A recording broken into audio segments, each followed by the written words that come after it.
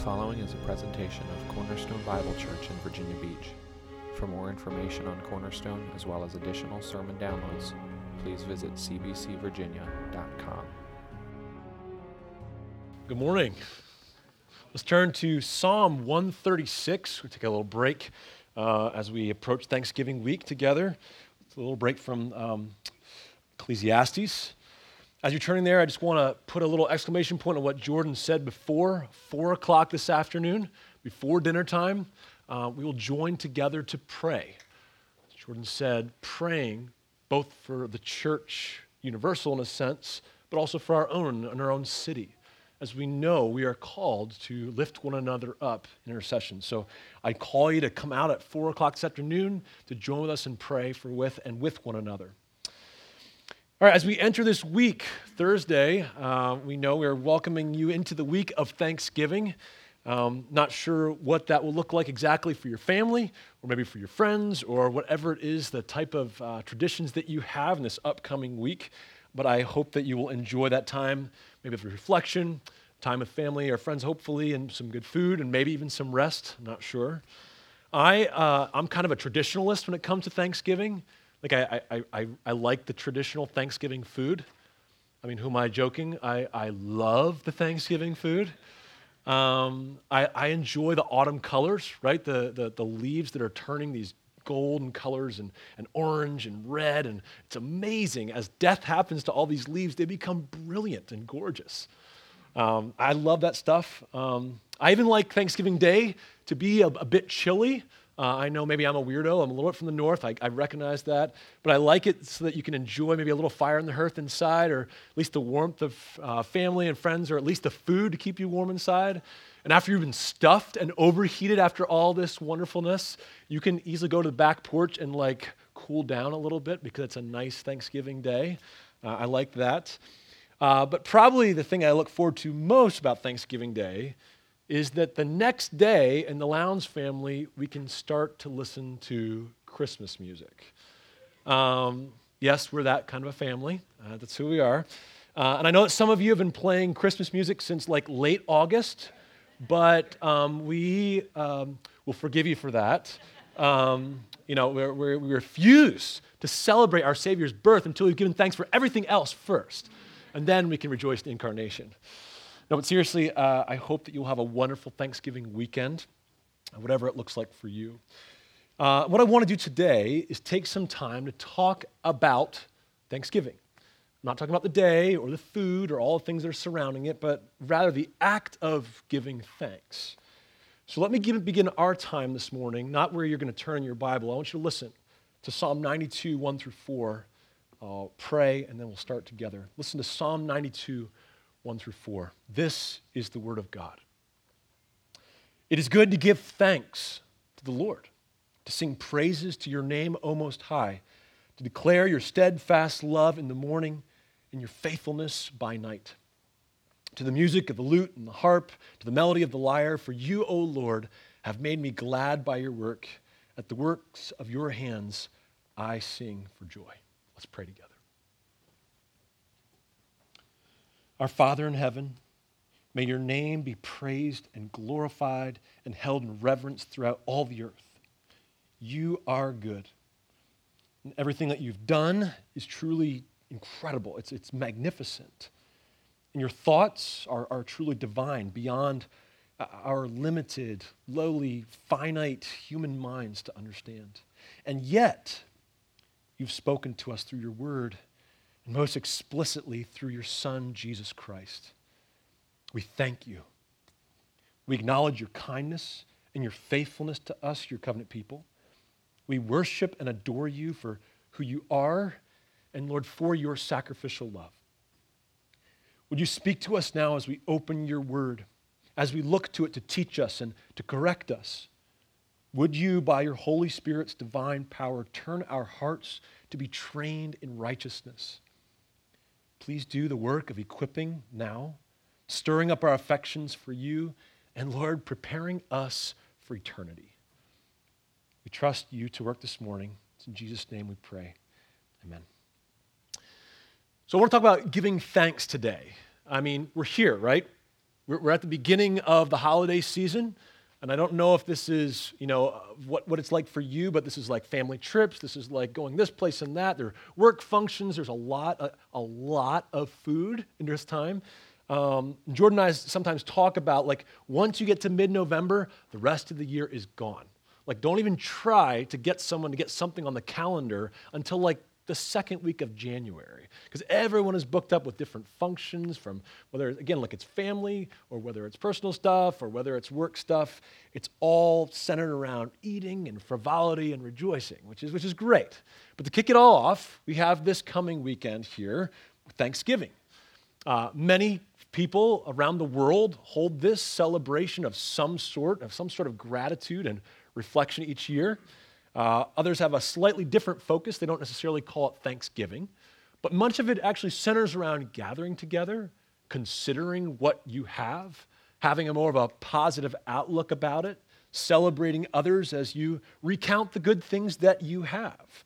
In a sense, I saw this terribly cheesy sign this morning on my way here. It said, "Get rich quick, count your blessings." I know. Oh, that's not my joke. That was on a church sign on my way here. So some of you have probably seen it already. But as we do so, we recognize that as we kind of take stock of it, it's not perfect, but it's probably one of the holidays that hasn't been overly commercialized to all center around us, but at least when people think about it, it's somewhat wholesome. It gets to the idea of trying to look past ourselves and have some sort of a grateful heart for the things that we do have. I mean, yes, we certainly, when we think about American Thanksgiving, we think about football, we think about turkey, we think about pumpkin pie, we think about cornucopias. I don't know how that got mixed in there. But on the whole, when people consider Thanksgiving, they try to be serious about it, they normally have some sort of consideration about what they have, what they've been given, the things that are good about their life. And so in this way, it's a serious response of some type of positivity or gratitude, at least a positive outlook on what we have. And I think it's really interesting that most of the people in the world, both Christians and non-Christians, see the benefits of a day like this one, or at least the benefits of gratitude in general. They know that living a life that's fully dedicated to me, inward focused and negativity, does not have long-lasting, positive, happy, and fulfillment benefits to it. And thus a day like Thanksgiving makes sense, to even the secular mind. A day that, at its best, tries to focus on what we do have and not on the things that we don't have. This is a good thing. We should rejoice together. This is common grace that we would have a day even in this way. Instead of focusing on all the negativity, the good things. It's a good thing. In a sense, as Bren Rector says, we're thankful for this Thanksgiving Day, a way for us to remember and think of these things.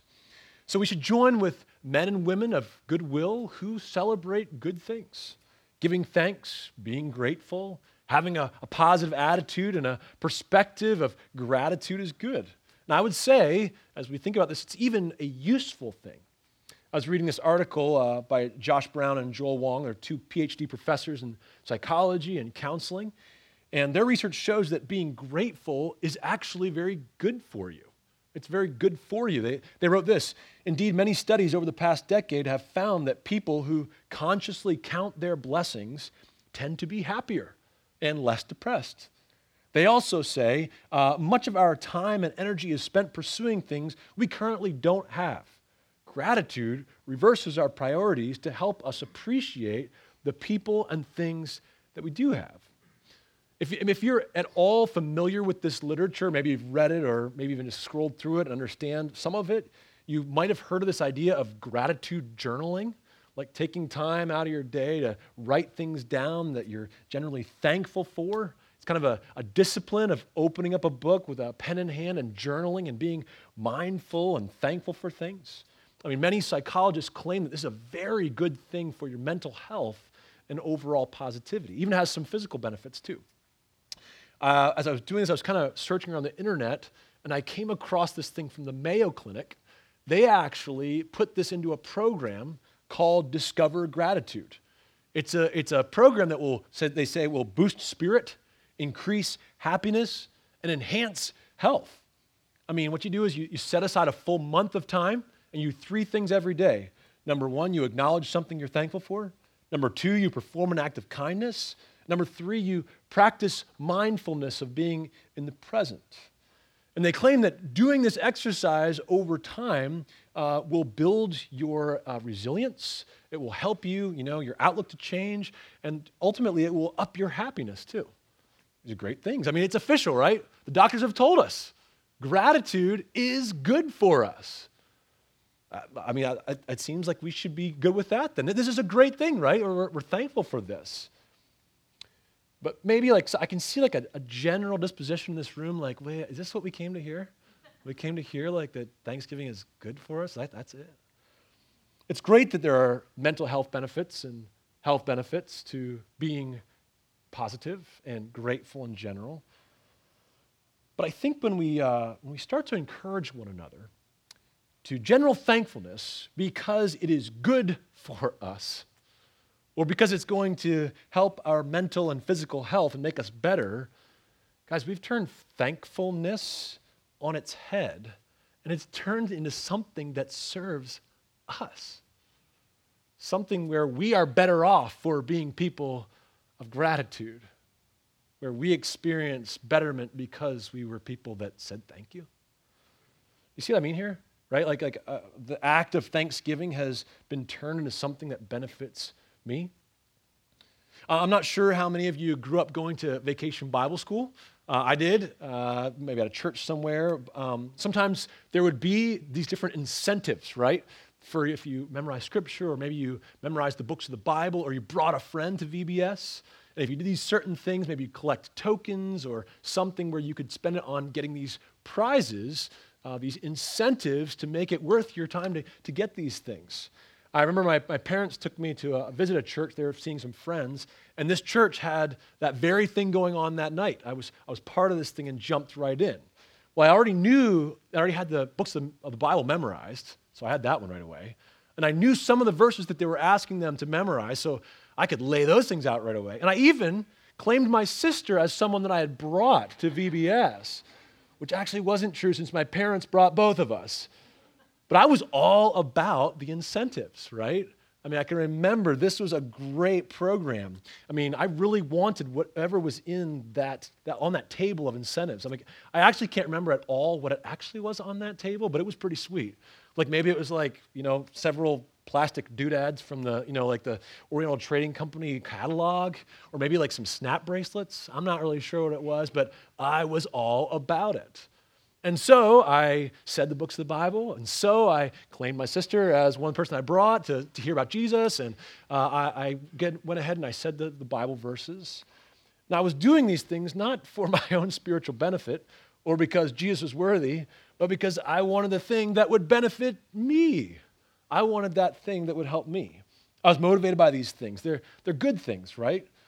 Because of the numerous snap bracelets and worthless prizes that I could get out of this endeavor.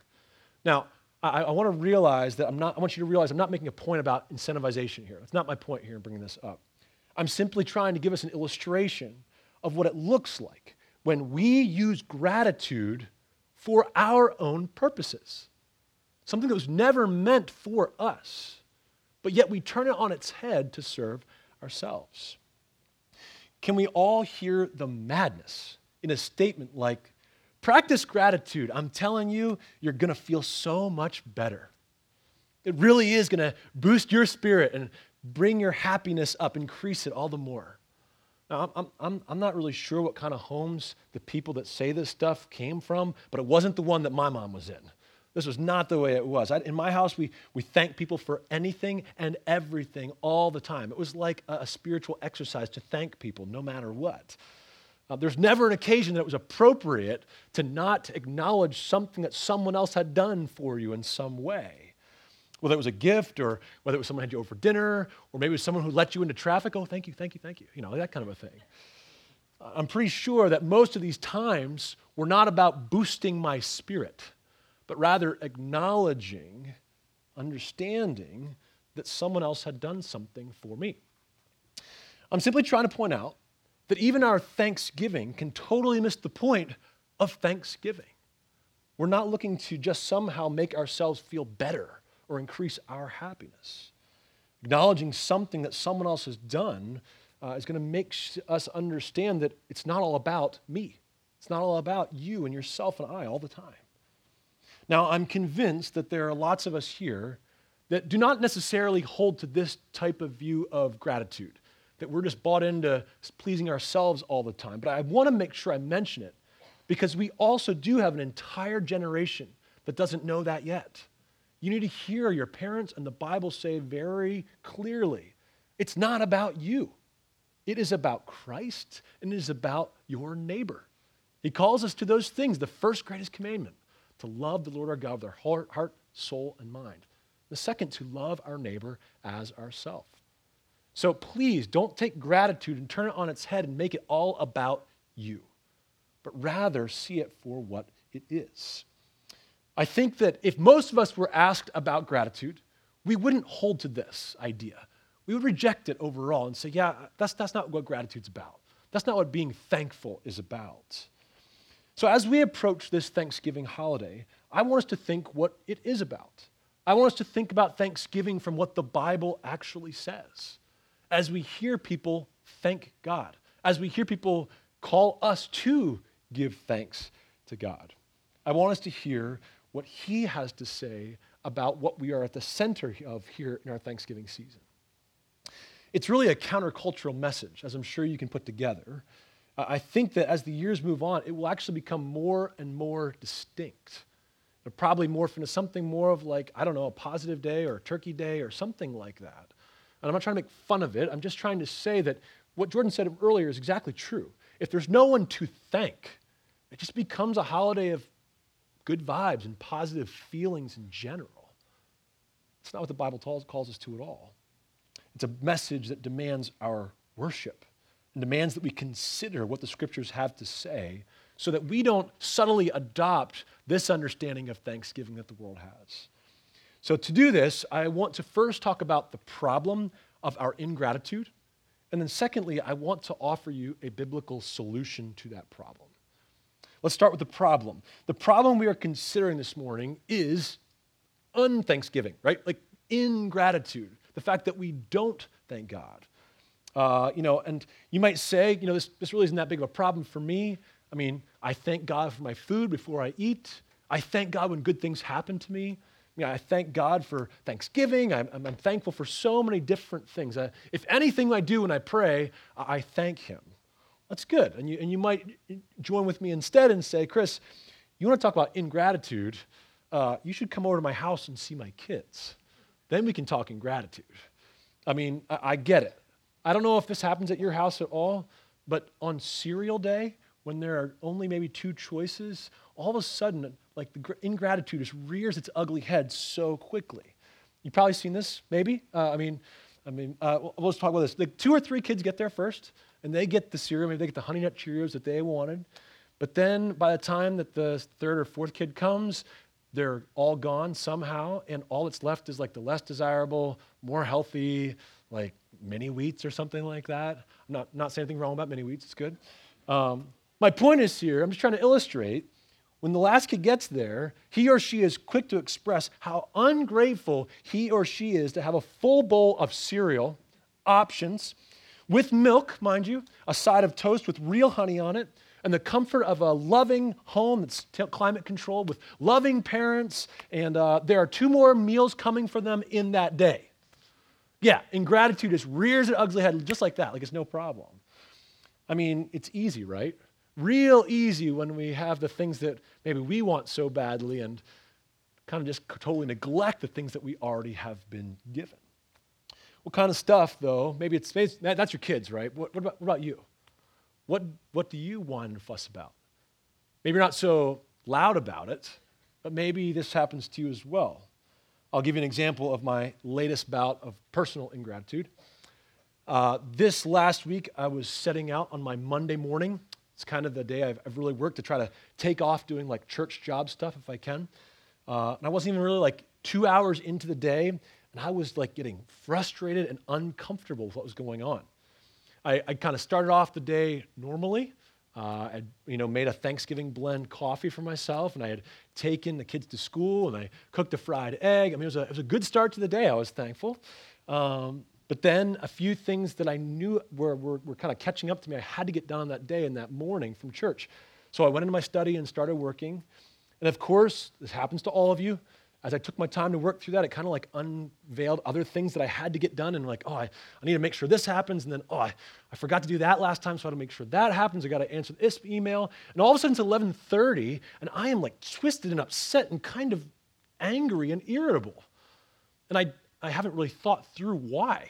But I'm like, it's like almost lunch, and I've done nothing on my day off. I've just been working for you, Lord, this whole time. Like can I have one day that's about me? And I realize, just like that I'm not focused on what God has given me and all of what He's called me to as gift, but rather focus so easily on things that I don't have. And maybe it shows itself in irritability or some sort of restlessness or frustration. But as I walked and prayed, I realized it was just straight up sin. Now, some of you who love me would come and say to me, and I'm thankful for this, you'd say, hey, you just got to really keep that calendar clear on that day. Don't do that again to yourself. That's good. Thank you for that.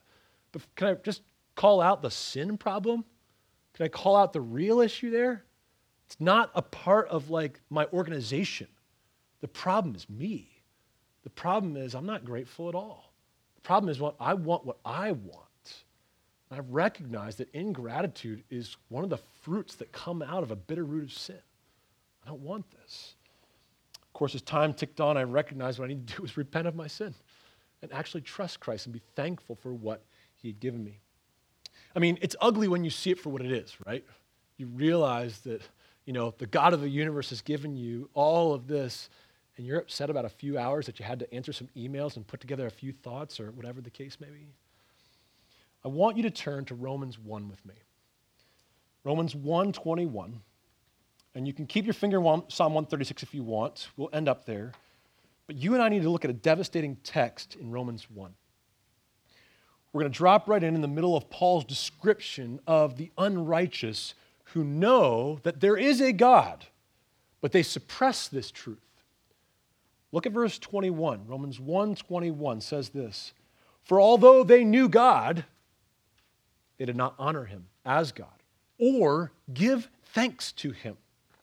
But they became futile in their thinking, and their foolish hearts were darkened."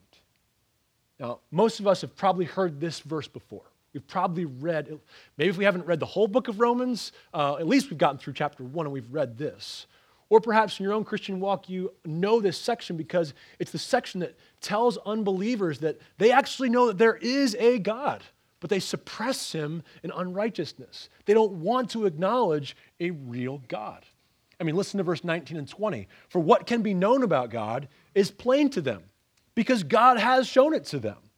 For His invisible attributes, namely His eternal power and divine nature, have been clearly perceived ever since the creation of the world in things that have been made. So they are without excuse." Now listen to verse 21. "For although they knew God, they did not honor Him as God or give thanks to Him." When Paul describes unbelievers that are opposed to God, or even the idea of God, or the idea of being accountable to God, he calls them out for two things: not honoring God and not giving thanks to God. I take that to mean that there is a proper response for all those who know God, who understand that they were created by Him. That is honoring Him and thanking Him. Paul is pointing out here that one of the things that characterizes unbelievers, people who reject God, is a lack of giving thanks to God. Whoa! I mean, that ought to startle us. Because I think, maybe I'm alone. I don't think so. I think that we think about Thanksgiving, like giving thanks, as like a nice to have. A thing that's just something that we do if we're nice folks. It's not a nice thing. It's not something to be more Southern. It's not something to add to our repertoire of nice manners. That's not what we're talking about here. It's far more fundamental in our position as creatures before a creator. Giving thanks is a response to an eternally powerful creator who has shown His mercy to all men. So, let's talk about it. Let's apply it. Could it be said of you? Are you often actually marked by ingratitude? If you can look at your own life, are you a person who is regularly thankful? Or do you complain? Do you whine about stuff? Do you commiserate with your fellow strugglers and not acknowledge that God is over all, the Creator who has His good hand on all things? Maybe it's your own inward response. Maybe it's not so much outward. Maybe it was more like what I said, where it was irritability and restlessness and anger and frustration. And sometimes it pops out and you're not really sure why. Perhaps it's something like that. You and I need to seriously consider what Paul says about a heart that does not give thanks to God. And we need to repent if we are taking this aspect lightly. But this should rightly make us ask the question, if this is the problem, what is the solution? I mean, is it just as easy as getting a gratitude journal and filling it every day? Well, not exactly, but I will say that the actual answer to our problem is giving thanks. But to do so, we need to make sure we are doing it according to what the Bible says. Make sure that you understand, I'm not giving you Chris's thoughts on Thanksgiving today. What I want us to do is hear directly from God that this is what He calls us to do as His people. He calls us to give thanks according to His word. The solution then to our ingratitude is thanksgiving. And I'm not talking about the day, I'm talking about the act of giving thanks to God. So this is what I want to do with the rest of our time. I want to give you 4 things from this passage in Psalm 136 that will help us with the problem of ingratitude. These are the 4 things. 1, we want to actually give a definition of what it means to give thanks. We want to answer the question, who are we thanking? We want to answer the question, why should we thank Him? And then lastly, we just want to ask the question and answer it, how should we do it? How should we be giving thanks? So the first thing, let me give you a definition, not a formal definition, but let's talk about that idea of what it means to give thanks. If you look at the opening verses in Psalm 136, you're going to see it begins with this phrase, give thanks, give thanks, give thanks. And in the very last verse as well, give thanks. If you look carefully, you'll realize that this entire psalm is actually doing that thing over and over and over and over again. It's almost as though he drops those words, give thanks out, and he's just filling in the blank about all the things that God is, to the one who does this, to the one who does this, to the one who is like this. He's constantly saying, you could rightly say at the beginning of that, give thanks to, and finish it out. That's what he's doing this entire psalm. So it's right for us then to make sure that we understand what he means when he says, give thanks. The word give thanks, it's a single word in Hebrew. The single word there is a little bit different than in Psalm 135, if you were to turn the page back, which says, praise the Lord. A little bit of a different word here. Very related, but not the same thing. I was a bit surprised when I studied this, though, realizing that it's not like the word that you and I regularly use to thank one another, to somehow show, thank you for doing this, or thank you for doing that. It's far more about attributing blame or causation. One scholar says it this way, the primary meaning of this root verb is to acknowledge or confess. So we're talking about acknowledging or confessing God's character and His works, properly attributing it to the one and saying the same thing that He says. I think this inherently makes sense when we kind of consider the problem that we saw in Romans 1, right? The problem in Romans 1 isn't that we forget to say thanks. Like, oops, I should say thank you. Oh, thank you, God. Oh, well, thank you. No, not at all. The problem wasn't that we forgot to offer a few words of thanks to God. The problem was that we did not acknowledge Him and His character and His great and mighty works. And the fact that, therefore, we are responsible to respond to Him as God. In other words, we did not confess Him as God. We did not give thanks to Him as the Lord of glory. In short, giving thanks is really about worship. It's about confessing the truth that God is God, that He has revealed Himself, and who He says He is who He is. And we say, yes, I thank you. I respond in confessing that you are the God of gods, the King of kings, the Lord of lords, or as He says at the end, the God of heaven. I'm just going to ask you then, is this how you thank God?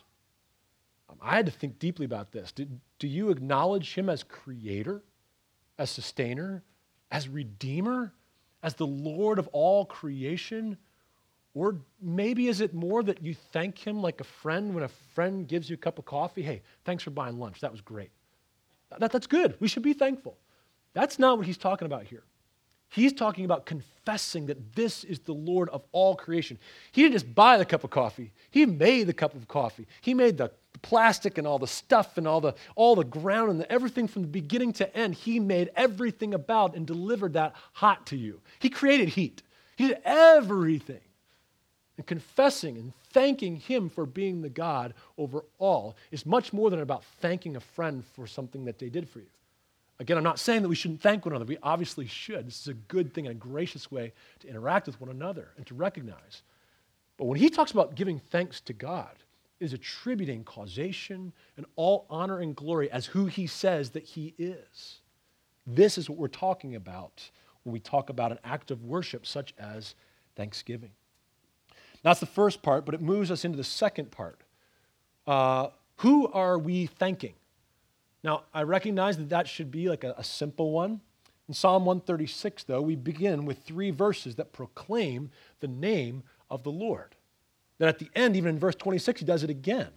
He says, and I'm paraphrasing here, give thanks to the Lord, give thanks to the God of gods, give thanks to the Lord of lords, and finally then he thanks God of heaven.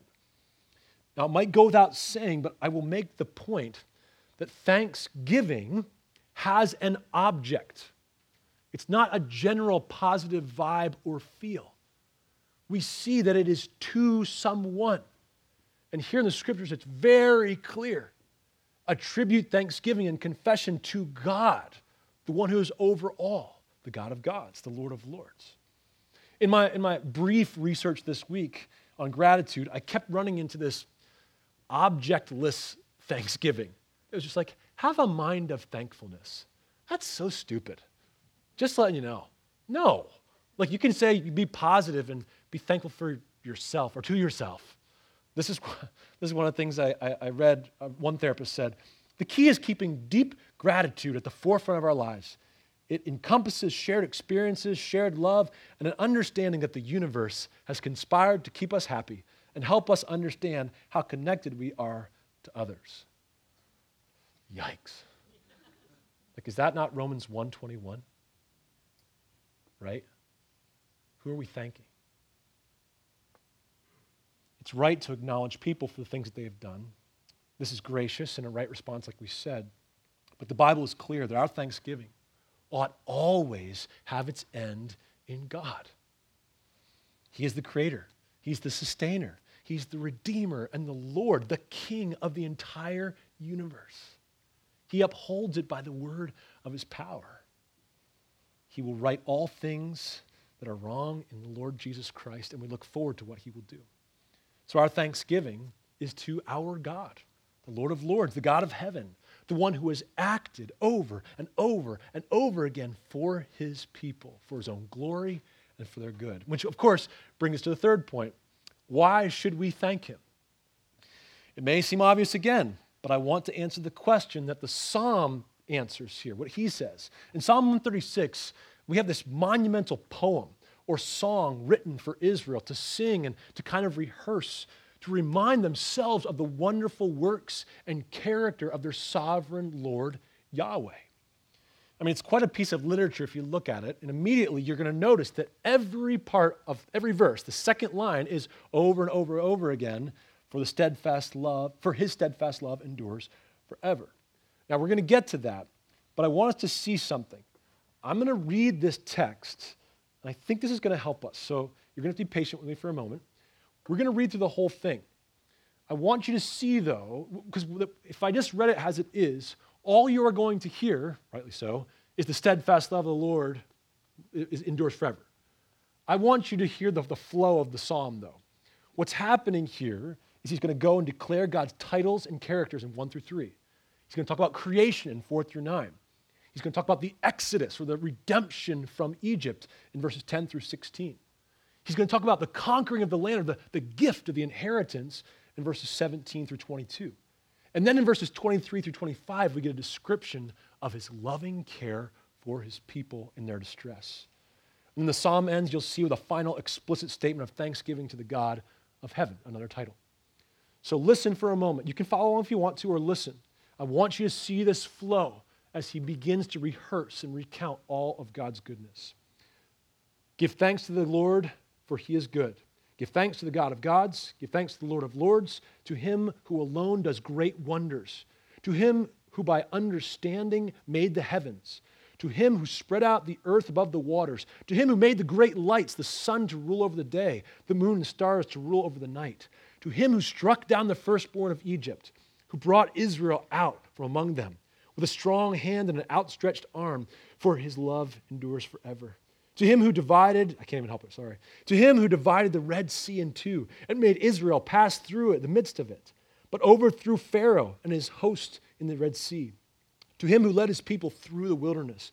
To him who struck down the great kings and killed mighty kings, Sihon, king of the Amorites, and Og, the king of Bashan, and gave their land as a heritage to Israel, his servant. It is he who remembered us in our low estate and rescued us from our foes, he who gives food to all flesh.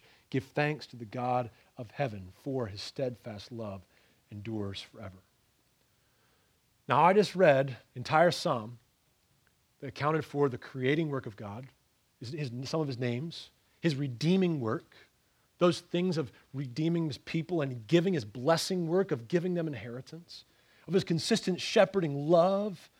And then the phrase that I left out about his steadfast love of the Lord being eternal is literally underneath every single statement.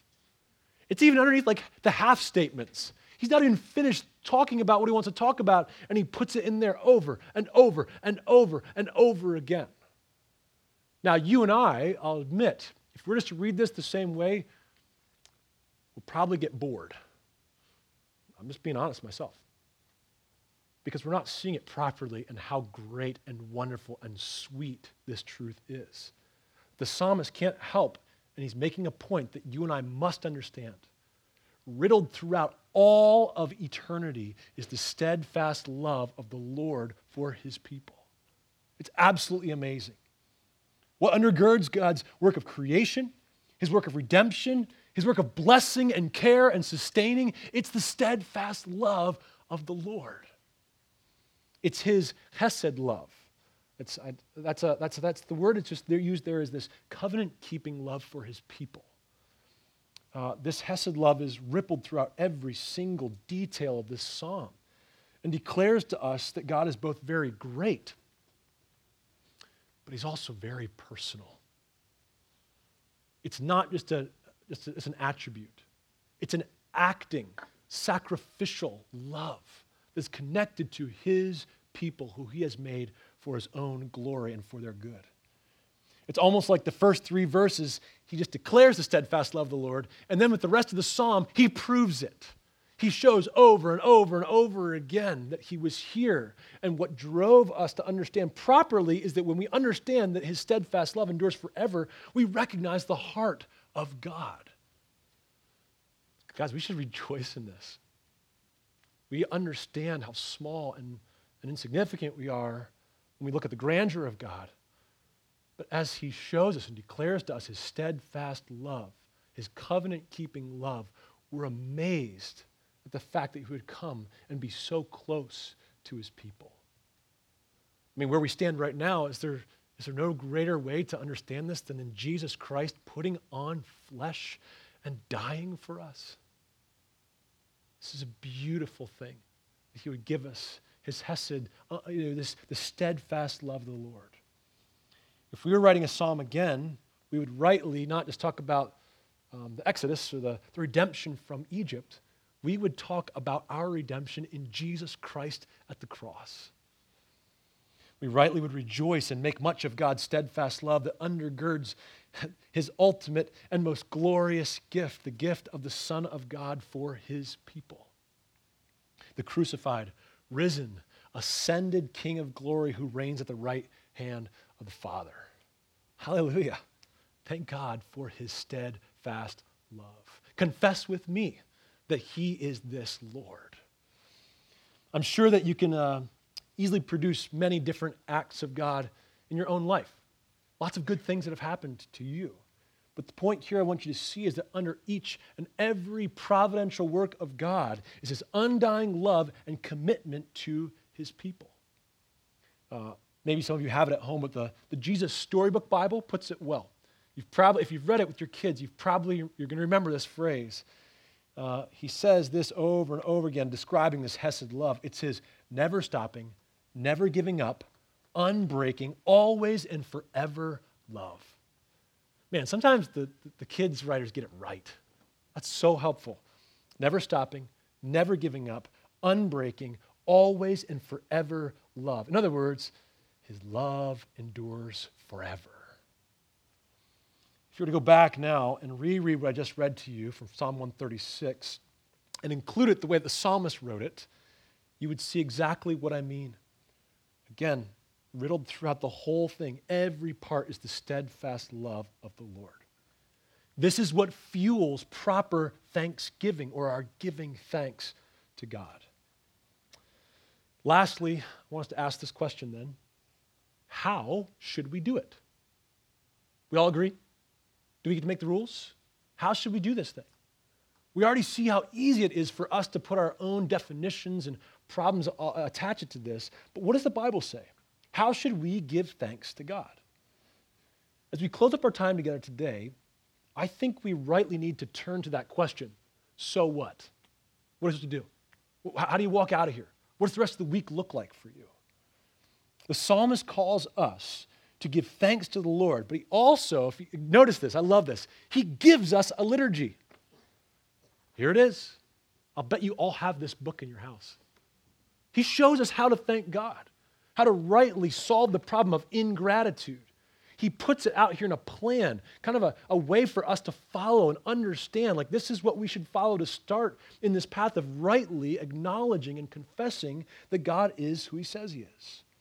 His works, what he's talking about is taking these things and recounting them, even to ourselves. You've probably heard the saying, preach the gospel to yourself over and over again. That's exactly right. That is actually what he's doing here. You realize that. He's showing the faithfulness of God in every step of eternity. He's saying, recount these truths about who he is, his works in Israel's history, his works of creation, his works of redemption, his works of blessing and inheritance, his works of tenderness to his people throughout every stage of the grand story. In short, he's included something, if I can say it this way, of a Lord's Prayer for us when we offer thanksgiving to God. We recognize it's good to repeat the Lord's Prayer, and it's right, but it also serves as a jumping off point for us to recognize how we approach the Father. So, when we are ungrateful, when we are frustrated, when we're struggling with unbelief, can I call you then to recount the goodness of God and the Hesed love, that never stopping, never giving up, always forever love of our God? May I call you to use the Psalms? Mimic these Psalms. Use them, understand them, and live as one that is actually using them as their hymn book. Follow godly, Holy Spirit-inspired men who understood what it meant to give thanks to God. That's what we're looking at here, right?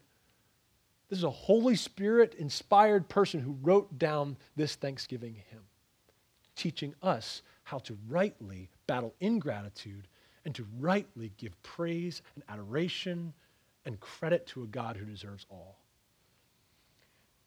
So I want to encourage you, as we approach this Thanksgiving holiday, it's good. I hope we enjoy all the different parts that this time of year offers to us. But I would call us from the Scriptures to thank God on his terms. He receives all glory and honor, and we recognize what we have in his never stopping, never failing, never giving up, always and forever love. I call you then to acknowledge and confess that this is the God of heaven. Let's pray together. Lord, I thank you for your greatness and your love. I thank you, Lord, that you show us who we are. I acknowledge, Lord, together that you are the God that you say you are. We confess with our mouths, and we want to with our hearts too, that you alone are God, and we ask that you would teach us to worship. We consider all that you have made and done, Your works are very great. And we ask, God, that you teach us, therefore, to respond with a true heart that gives thanks and also one that lives in light of who you are.